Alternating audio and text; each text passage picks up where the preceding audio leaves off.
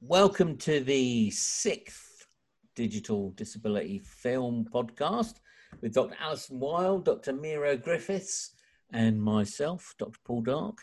And we'll start with, we're reviewing two films, Andhadhun 2018, an Indian film, and which should in English be called All Standing, but is actually in English called Rolling to You, and in French is Tout le monde debout, from 2018 with Frank Dubosc. So let's start with the Indian film Andhadhun, which I must say I enjoyed.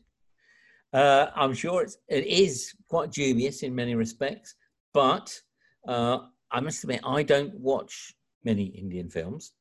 The ones I have, I've always found a little unique, shall we say. The last one I watched was a 3-hour epic about children dying in hospitals through lack of available organ donation that had far too much singing and dancing in it, for my view. There's murder in it and everything, and then all of this jolly singing and dancing, which is conventional in Bollywood cinema, but it was just a bit too much for me, and I feared that in this one. But actually, they made the music quite part of the narrative, which I didn't mind at all. But I would say I think Miro, and I'm going to steal Miro's word, he called it to me earlier, a roller coaster of a film. It's up and down, up and down, up and down. Is he blind? Is he not blind? Is he blind? Is he not blind? Who cares? And my expectations of it were quite low, so I quite enjoyed it. I thought it had a degree of originality in its narrative. It took you places that you weren't expecting to go, such as people stealing your kidneys, which seemed to be a whole new thrust into it. Although it is about someone with an impairment, which we'll talk about a bit later on, it's not really about that. And that is just a narrative ploy to push the story forward. And I felt if you just accepted it for that, rather than as anything that had anything particularly to say about visual impairment. And I was quite surprised it didn't really say anything about visual impairment. It seemed to be almost an irrelevance to it, except in pushing the narrative forward. There was nothing about the experience of it particularly. There were a couple of lines here and there. And so because I had no expectations of it, well, my expectations were quite low. I was fearing it and dreading it. I did quite enjoy it. I thought it was fairly well acted. There were a couple of scenes that were a bit ropey. I quite like the mixing of the old Indian cinema stuff with, there's an old Indian actor star in it who plays the husband who gets murdered, and he's always watching his old movies, and the singing in there. That's the way they crept in a little bit of Bollywood singing. And I must admit, I quite enjoyed it, I'm afraid to say. Alison. Okay, I'll start with positive stuff. I was really excited when I saw the first few frames of the film. I thought I was really pulled in. I thought that was quite excited about the hair, starting it all off. Less excited when I saw the hair reappear, because by that time I'd kind of lost interest, really. But no, it was really nice visual, and I thought, oh, I'm really excited about this. I wish I'd watched more Indian film. I've watched quite a bit, and I differ from you in that I was really looking forward to the singing and the dancing, and there wasn't anywhere near enough of that in it for me.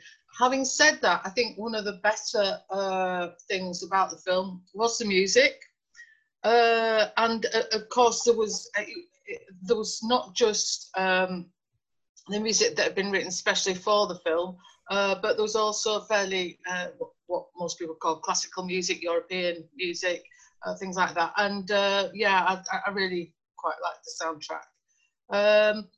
I agree, it takes you places that you didn't expect. Unfortunately, I had to keep replaying that because I thought I must have fallen asleep or something, because I thought, oh, wait, did I miss something? No, that was the main character who fell asleep. That's when it happened. But I kind of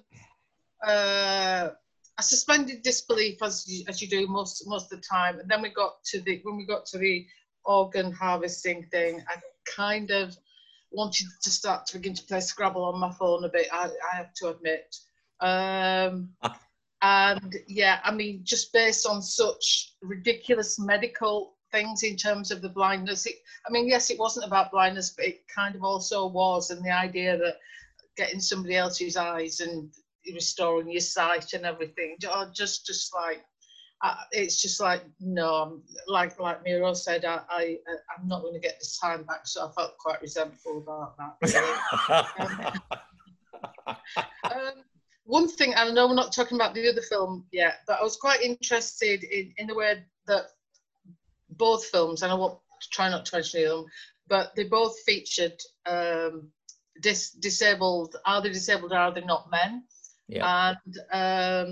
And I was quite interested in the different ways the women were used in them. And in the first one, I have to say, I think the woman was used better. The central woman, it was quite nice to see a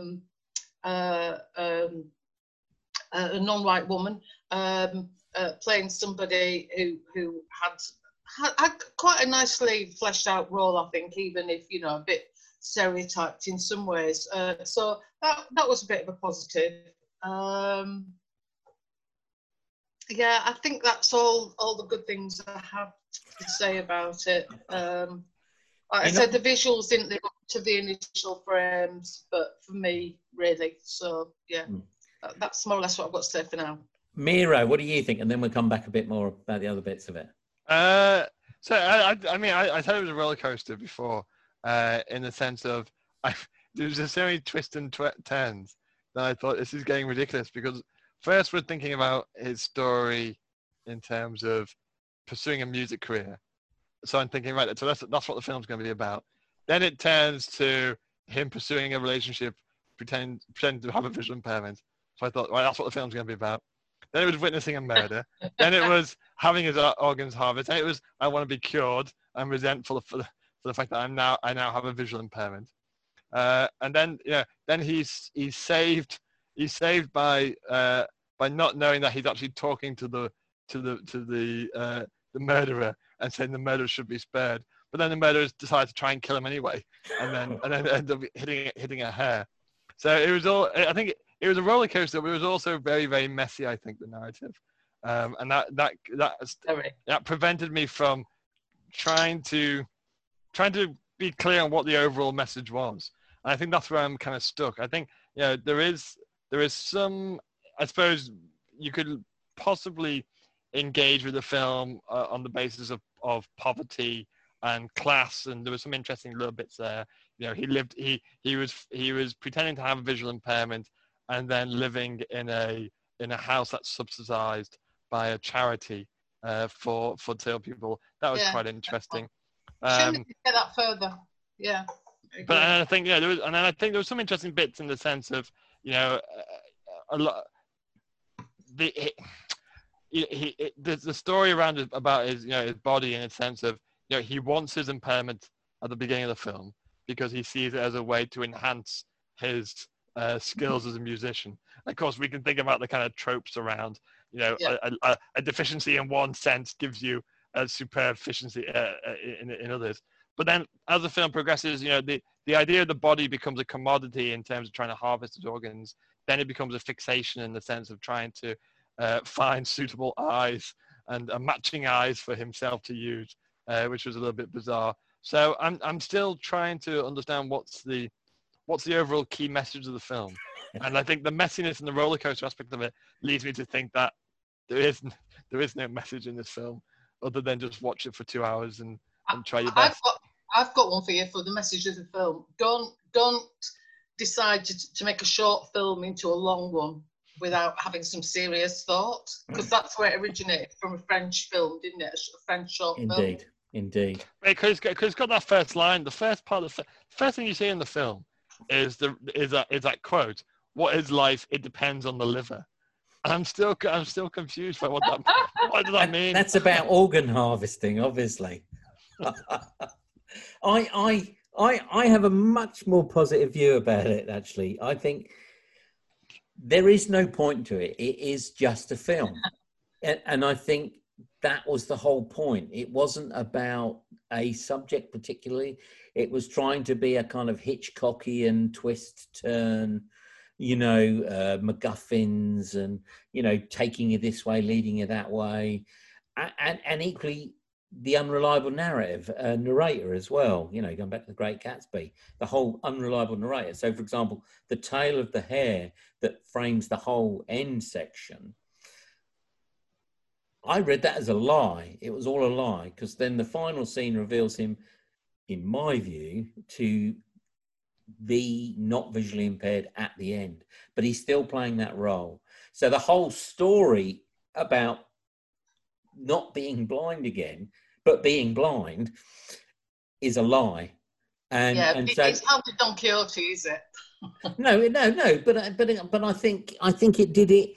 It did it in a fairly entertaining way, with some nice music along the way, and the whole point, almost telenovela kind of ridiculous narrative thrusts. Like when he gets out, the best scene to me was when the lift door opens and the murderer's throwing the old lady over the balcony, and you just thought, that's fantastic. That you wouldn't get that in American and Western cinema, because they'd say it's just too ridiculous. But it wasn't. It was fun. And I thought it did have a sense of humour. It did have a whole fun thing. I liked when he witnesses the murder that they think he can't see, they're miming around him to get rid of the body and stuff. There was absolutely no realism to it whatsoever. But I did bizarrely enjoy it. And I did surprise myself that I enjoyed it, because it was quite long. 2 hours, 19 minutes. And I really enjoyed, and again, because Mira and I were talking about something else about mashup films. And I loved that piano bit at the end. I hope you stayed to see it after the titles, where it's just loads of clips to a single tune of piano playing in Indian cinema over the last 40 or 50 years, which I just thought was wonderful. It was a wonderful way to end it. So I think there was stuff in there about class. You could add that the organ harvesting stuff was about the worthlessness in society to people who are impaired, because it was because he was blind that they were doing it. He kind of he had a worthless life. And so I think there were minor little points in there that it was making about Indian culture and its treatment of disabled people. But equally, the kid was desperate to reveal that he wasn't visually impaired. And there was, and again, because I don't particularly know Indian cinema, I think there was a lot about class and wealth as well, and a lot about money, and a lot about greed from the man who's murdered. It does seem to end up being for money, apart from just love. And Miro summed up that the lover looked like a chubby Freddie Mercury, which I thought was just a great line that he mentioned to me that he wasn't going to say, because I said, just say he's a fat Freddie Mercury. But he doesn't want to ruin his reputation like I don't have one. So, but I'm surprised I'm defending it actually so much. And equally, I was very surprised, because I've had this impression that Indian cinema, I think when Richard Gere kissed someone in public, and it was a terrible controversy, whatever, and yet there was a lot more kind of sexuality in this than I would have expected. Again, that's on the basis of my ignorance, which I thought was interesting. I suppose you could. I mean, if we're trying to delve into the film, I think the opening bit with the hair, you could almost take it on a kind of meta narrative of, it's a hair with a visual impairment because it's missing one eye. Which I'm still not entirely sure what was the significance of that, but how it's in the first few minutes the hair is monitored, it's in the form of surveillance, then it's chased, then it's tried to be attacked, and I suppose then as you watch the rest of the film, it becomes a glimpse into actually you're going to have an individual with a visual impairment being chased, who's trying to be killed by all different angles by different people for various different gains. And I think, Paul, your point about the money issue is important, because actually most of the characters in the film, their fixation is on wealth, isn't it? It's pursuing a career in music. a grand career in music, trying to make money. It's trying to make money off the death of a very rich old actor. It's the child who lives next door who's always trying to sell information to try to use as a way to make profit. Yeah. So I think the issue around wealth and fixation on money, I suppose, is something to consider.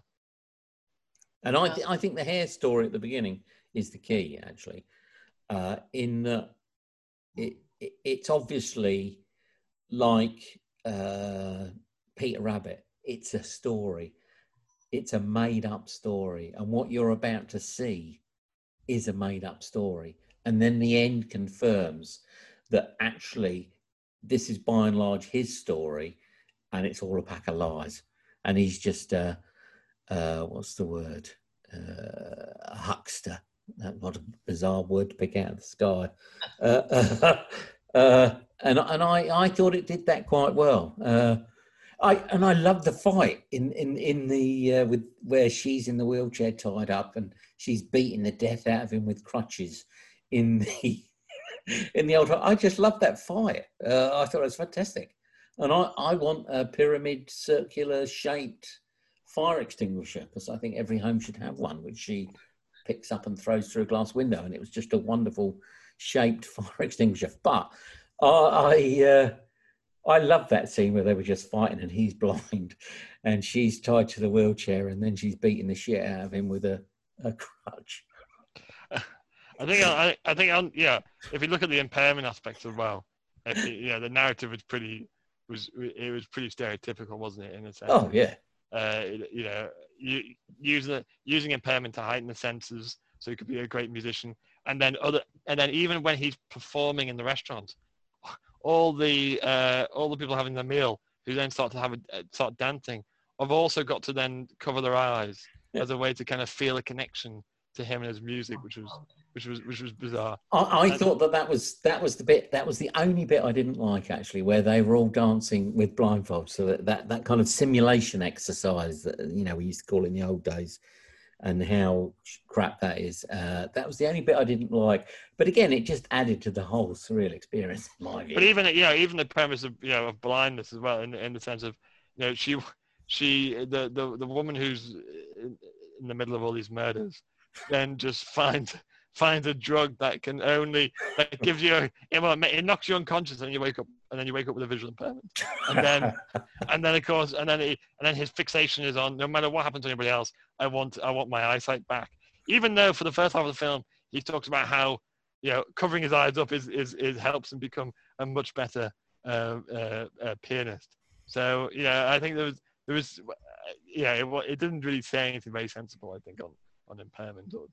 No, I'd agree. It didn't. Would you agree, Alison? Any more to say on that, or have you just wishing you could have your life back? Mainly the latter. I don't know. I was trying to think of, whether there was, like you said, Miro, a message, and I was trying to think, is it saying something about the male gaze and or the lack of a male gaze and male prowess? But I really didn't think it was. Particularly because, like I said, there's one strong woman in it, and that was quite a good, strong performance. She's quite a well-known actor, isn't she? Mm-hmm.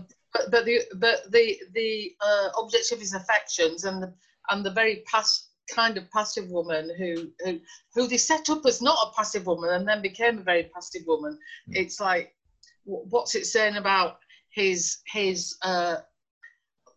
gaze, then not gaze, then gaze, then not gaze, and that the fact that she still follows him to London, and despite the fact that he's being totally dishonest, and why did that happen? So I'm not sure in the end it did say anything about the male gaze, apart from the fact that he wanted it. No, I don't think it said anything about anything in particular, but I enjoyed it. And that's just reminded me. Sorry, I did look on Wikipedia, and yes, he had, sorry to spoil for you, but he had taken her eyes. That's what the director intended. Because I just thought, what does that mean? What does that ending mean? Yeah, I took it that it was all a lie. But equally, you could say it actually played with all of those cliches quite well. Not intellectually, but it played with them to the extent of him pretending to be blind at the end, and how people love that. People love, deaf musicians, blind musicians. They love that. And you just think, why? and it was almost like that actually he wasn't really a very good musician, and he had to be the blind to get the gig, to get the money, to get the girl. And that says something about society. And I think that, but actually, I think we should watch the remake. I know when I found out it was a remake, my one word is why. Well, and that's a remake in another Indian language. You wait till the Americans remake this as well. So. Oh my God! Well, no, it did make profits, didn't it? At the box office, it was a big hit. It was a big hit. I enjoyed it. I think it was. It's a strange film, but I've watched it. I think come on. No, I just think about your comment about people are fixated and love the idea of the impaired, gifted artist. Yeah. It reminds me of that idea. I think it was Oliver. Mike Oliver, who talks about how some people want to be perceived as being ordinary people doing ordinary things, but they're elevated, or they are or they are lowered to a point of inferiority. But in this case, you have the elevation of the individual to the point where his music and the lyrics are rubbish for his songs. I thought they were just bizarre. But and his singing's not that great. But everyone loves it because it is. It's the damaged artist from their perspective. He's not normal. He's abnormal, and yet he has this gift that we should embrace, and that gives us something. And you can see that, as I said, in the restaurant scene, when people cover their eyes as a form of dancing to kind of feel connection.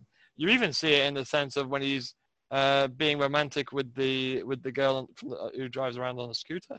She covers her eyes as well when they actually perform sexual acts as a way to, again, create that connection, which I'm still a little bit perplexed and a bit afraid of. I've always got women to pretend they've got spina bifida when they're with me. That's a joke, by the way. That's a joke. Yeah, in much the same vein as these two films. Distasteful. I suppose a way to link out of this film into the other one is you've got this question of how far do you go to prevent the illusion shattering, and even when he's surrounded by the violence, by the destruction, by death, he still wants to maintain that lie, that collection of lies, in order to position himself and continue to position himself as the musician who's loved, who's chased by the people who are interested in him. And I thought you can see that in the other film that we'll look at now or shortly. Around that, how long do you push the lie in order to cement the relationships and cement the objectives that you have, which in these films has been about trying to pursue, or to a certain extent, trying to pursue a relationship. A beautiful segue into the next film there. So the next film, rolling to you, Tout le monde debout. Let's start with Alison, because you obviously love this one too. Oh, yeah, deeply. Well, I don't know. Did I prefer it to the other one? No, actually, I'm bending towards you. I think even though the first one was way too long and I couldn't wait for it to finish, I preferred it to the second one. Although the second one had more of a story, but then you knew how the story was going to pan out fairly early on into the film. I think clearly that was the director's first film, wasn't it? Who was also the leading guy, and it showed. And I hope that I think he's a decent actor, actually, to be fair to him. But I think he's got a long way to go with directing. Again, the woman was something of a cipher. Both of them were. This whole thing. I thought we'd move past that bit of even of disabled men at the centre. I know neither of them are disabled, but it's always seems to be the men who are kind of casting these these sort of films. And I'm thinking, what would this have looked like if it had been the other way around?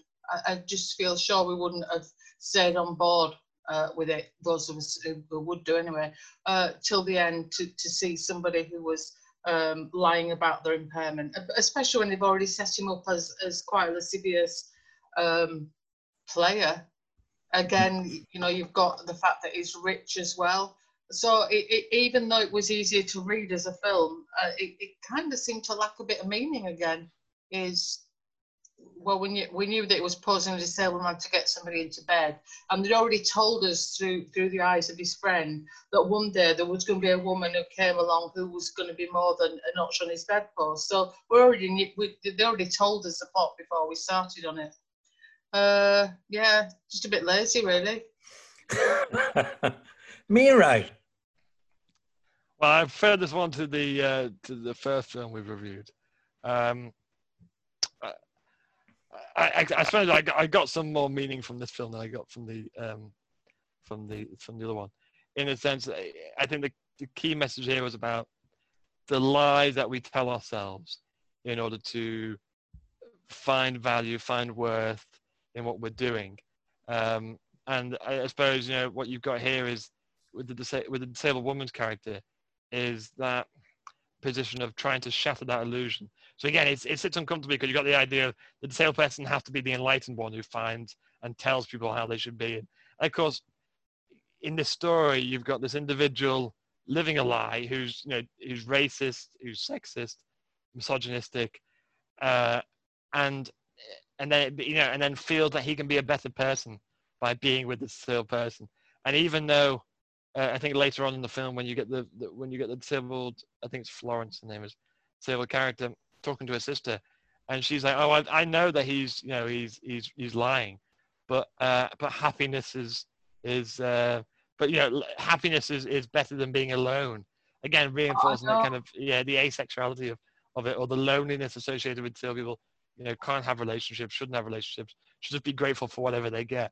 So that was problematic. But I suppose the only glimmer was this idea of this message of the illusion of lying, and why people lie to themselves, why people lie in order to pursue and try to achieve their objectives. And I think you see that most notably in the scene in Lords, which was my favorite scene in the film, if I had to pick one scene from the film. And that scene with the priest when he says, everyone comes here, everyone knows it's just a lie. People, if you pretend you got a miracle, you're lying twice. And I thought that was the most poignant part of the film. I thought, because it brings that question of trying to keep those lies going in order to achieve what you want to achieve. But to do that, you have to then ignore the hurt that you cause other people. And in this story, it almost reinforced that message of, it's okay to be hurt and it's okay to be lied to, because at least you're going to have happiness at the end of it, even if you know that happiness is built on a false Have premise. you ever been to Lourdes? No, I know you have, but it's on my list now. Have you been to Lourdes, Alison? No. It's an amazing place. It's fantastic.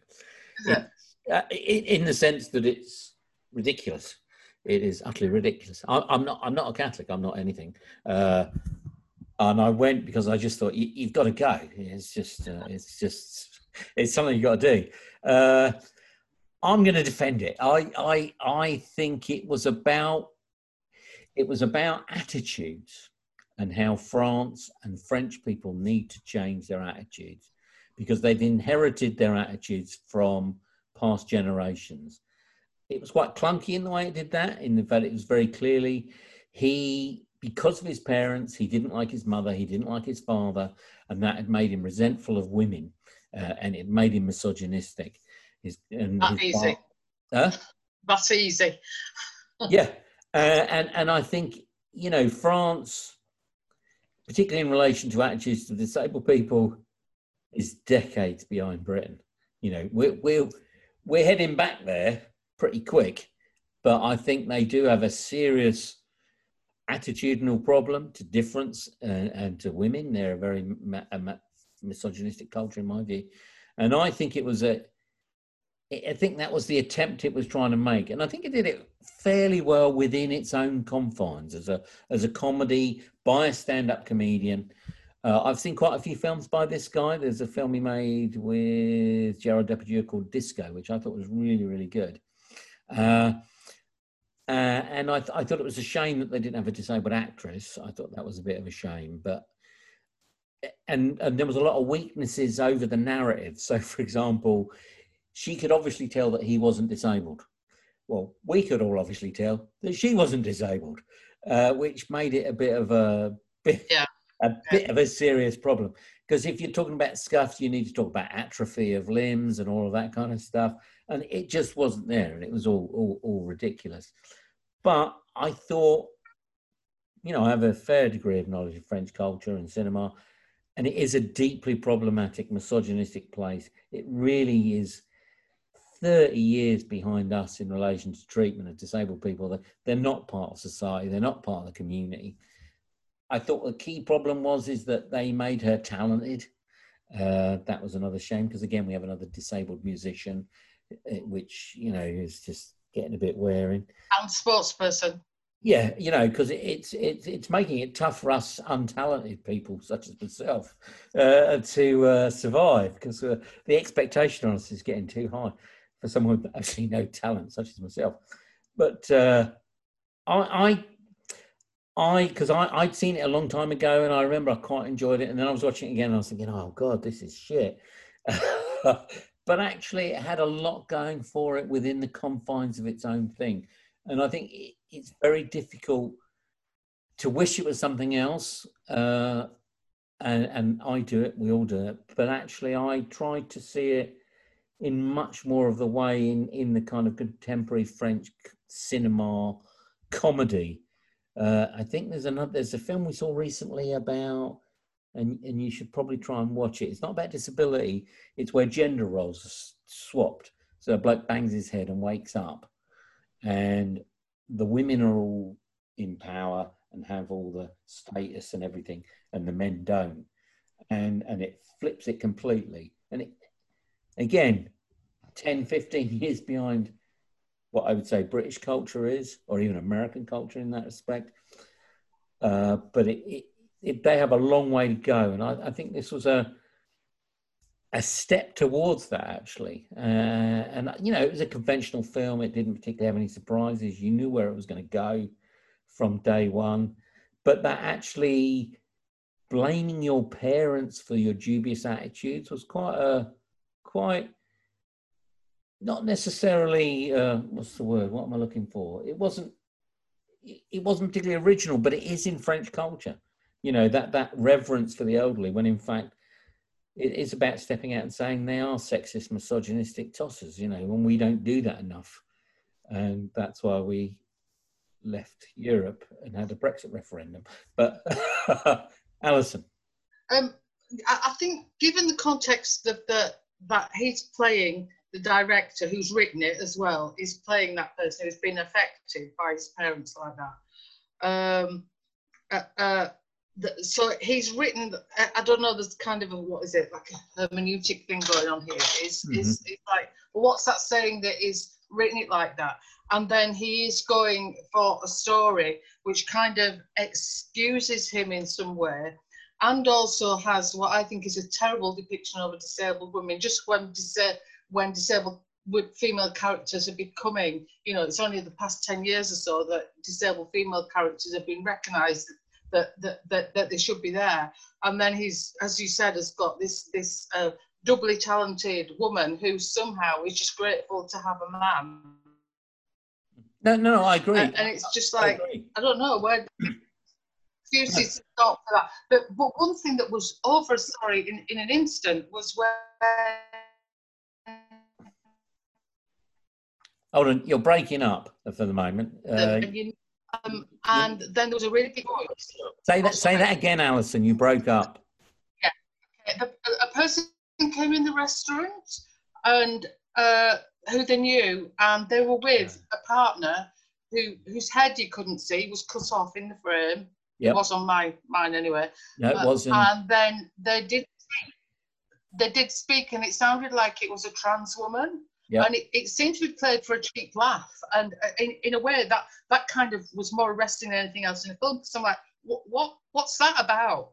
Given the other female representations, because we also had his assistant, who, was actually quite an interesting character, I thought, and it kind of developed her and developed her a bit more in that she had that kind of plea about how she'd been trying to get his attention, and it did feel very much like women were disposable in this film. So in the end, I ended up not being that interested in what he was doing, but I was quite interested in why he, as the actor who'd also written the film, actually managed to have this. And I'm taking into account what you say about French culture, but it really did feel slightly dodgy, actually. Well, I think parts of the film, it almost undermined itself through the idea of cheap laughs. So I didn't enjoy the scene in the restaurant. I was really perplexed. What about when he was with the sports people? Well, we'll come to that thing, but I just want to say, the body and the functioning of the body is seen as a site of comedy a lot in this film, and I think that's why I don't really understand the connection. I mean, I get what you've been saying, Paul. But of course, I think from the film's perspective, it doesn't account for that. It's not trying to say a message on that, which again I think is problematic, because then it uses impairment and functioning as a site of trying to draw out laughs and draw out the comedy. And all the way through the film, you've got this kind of, the main character is conflicted because he sees disabled people as being asexual. He sees actual, the performance of sex as being almost disgusting, or it's a point of medical curiosity, when he's discussing it with his medical friend. So all the way through it is, and again, even with the sport, which we'll come to now, I suppose, he's surprised that actually non-disabled people would be interested in a sport or a disabled athlete. So on the one hand, you can say, well, it's a character trying to be positioned as being this kind of naive on the road to being enlightened, and the disabled person has to enlighten him. But at the same time, then I think it undermines itself by the cheap laughs, and also, let's face it, at the end of the film, it's the non-disabled person who saves the disabled person, almost to reinforce that idea of, oh, actually, yeah, I do. I do want to be in a relationship. I do, love him, and I'm going to come, and therefore I'm going to come save him at the end and carry him over the line. Yeah, a metaphor of the disabled woman carrying a non-disabled man. And also, he criticised corduroy trousers, and there's nothing wrong with corduroy trousers. There is nothing wrong with corduroy trousers. I completely agree with you. And well, I suppose I would say I don't disagree with anything that you've said, and I think there were a couple of cheap jokes. I think the Chinese restaurant scene in particular almost undermined everything that I think it was trying to do. And I think it was interesting, like you've just said, it's taken 10 years to get to be acceptable for disabled women roles to exist. France doesn't do that, and I think this is part of it. And I think it was a good step towards that, because, it is a bit like, Nanette Newman back in The Raging Moon in the early 70s. They're that far back in the depiction of disability. In popular mainstream cinema, there probably are some exceptions to that within a kind of more art house kind of thing, but probably not actually. But but I think you're right. There were far too many cheap jobs. I think it was about trying, and I think it reminded me of when I first started looking at cinema back in the early 80s, how non-disabled people trying to make other non-disabled people accepting of disabled people. There was a French state advert, and it's probably about 15 years ago, where there's all these people around a dining table, and again, he would know this because it was a massive French television campaign. And then this really boring person who is and I think, and I use the word because I think they use it, who's a complete arsehole in relation to everybody at the meal. And of course, then everybody gets up and leaves, and the person who's the complete arsehole is a disabled person in a wheelchair. And the point is, I think the final line is something like, they're just like us. Some of us are arseholes. Which was really quite revolutionary in France and radical. But there was a bit too much of that kind of trying to get the crass joke in that didn't really work. Alison, you were going to say something. I just think one thing that draws the films together, I don't know, it's a bit of a provocative question.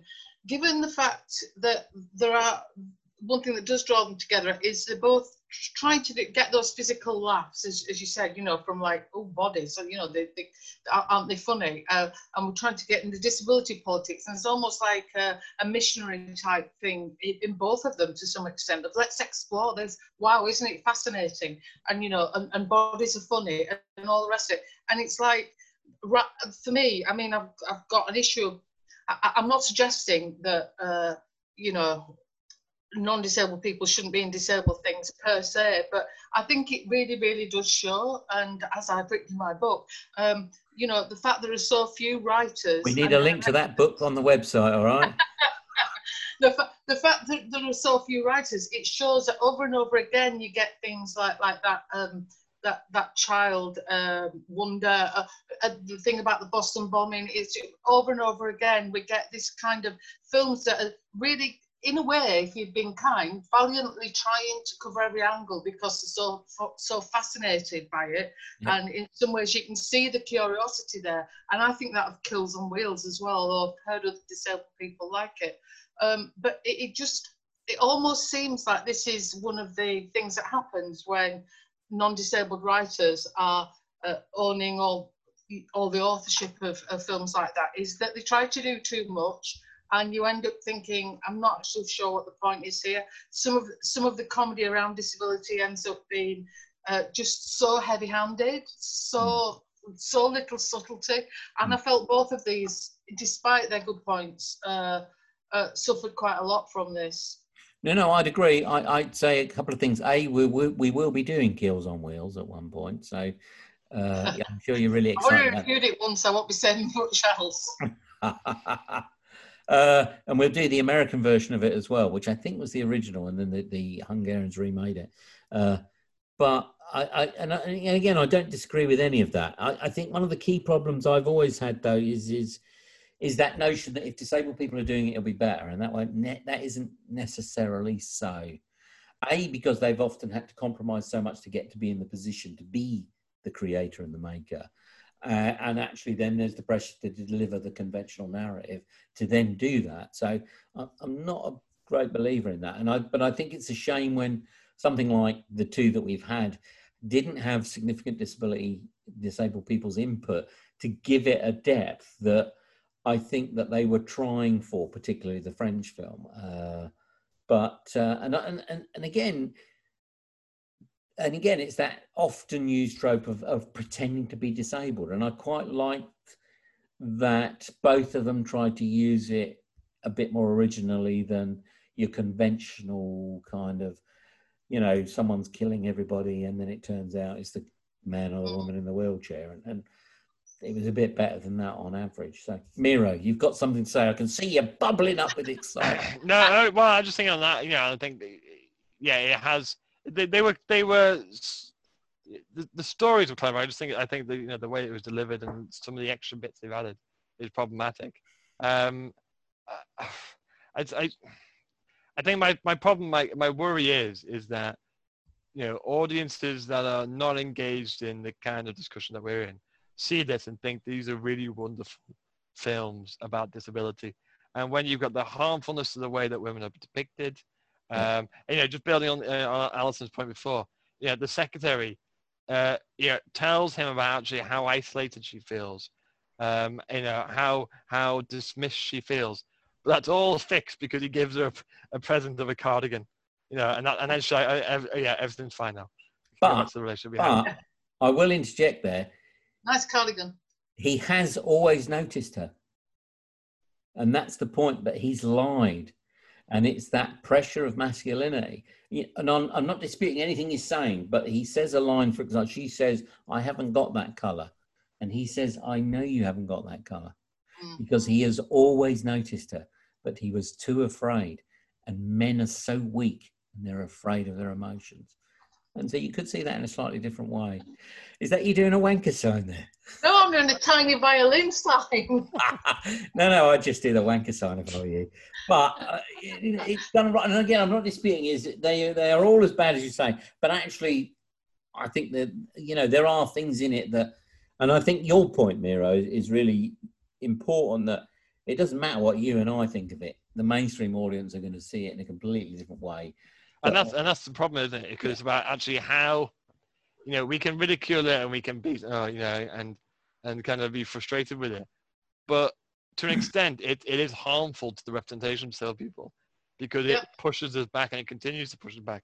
So not only are we fighting to have the space to actually create any kind of political work, but we've also then got to do it in a way that actually tries to dismiss this and tell people that actually what they think is great cinema or great storytelling or great engagement in disability issues is deeply problematic and deeply worrying and deeply, I suppose dismissive of the important needs facing disabled people. This could be a film. I know we don't want to go down the line of this should have been that, but when you have a film on the sexuality or relationships to disabled people, these are important issues to kind of prioritize and tell. But they when in this way, it reinforces the idea of disabled people are looking for gifts. They should be grateful for what they get. They'll lie to themselves in order to accept the happiness. And I think that's what it sits uncomfortably for me. Even though, as I said, enough about my life, but but I would say, I think the French one in particular will challenge a lot of people's conventional views of disabled people. They are starting so far behind from where we think we are, that actually it will do an awful lot of good. There's lots of, and again, I'm not disputing that there's lots wrong with it, and it isn't the thing it could have been at the best it could have been. But I think it will have challenged a lot of ideas about disability for a lot of French people who will have seen this from a comedian who is an absolute star in France, an absolute star. And I think one can't underestimate the significance of that, the power that he had, that he's used, could have used it better, but, and what it will achieve in pushing disabled people forward in France. That's all I'll say. Well, we got a problem now because we've reviewed these films and we think they're rubbish. And then next time when we do Hasta La Vista and Come As You Are, it's gonna be even more negative. So after this we gotta try and pull something out of the bag here. Get some decent films. Well, I'll leave that up to you two to pull something out of the bag. Even if I think we could do The Raging Moon, because I think that's one we've got to do. But we'll focus on the next one, which is Come As We Are, Come As You Are. Hasta La Vista. Hasta La Vista. But thank you both for this. I think we've covered these enough. And luckily, people won't see us because I take all the video off. And so that's a bonus for the listener. But thank you both.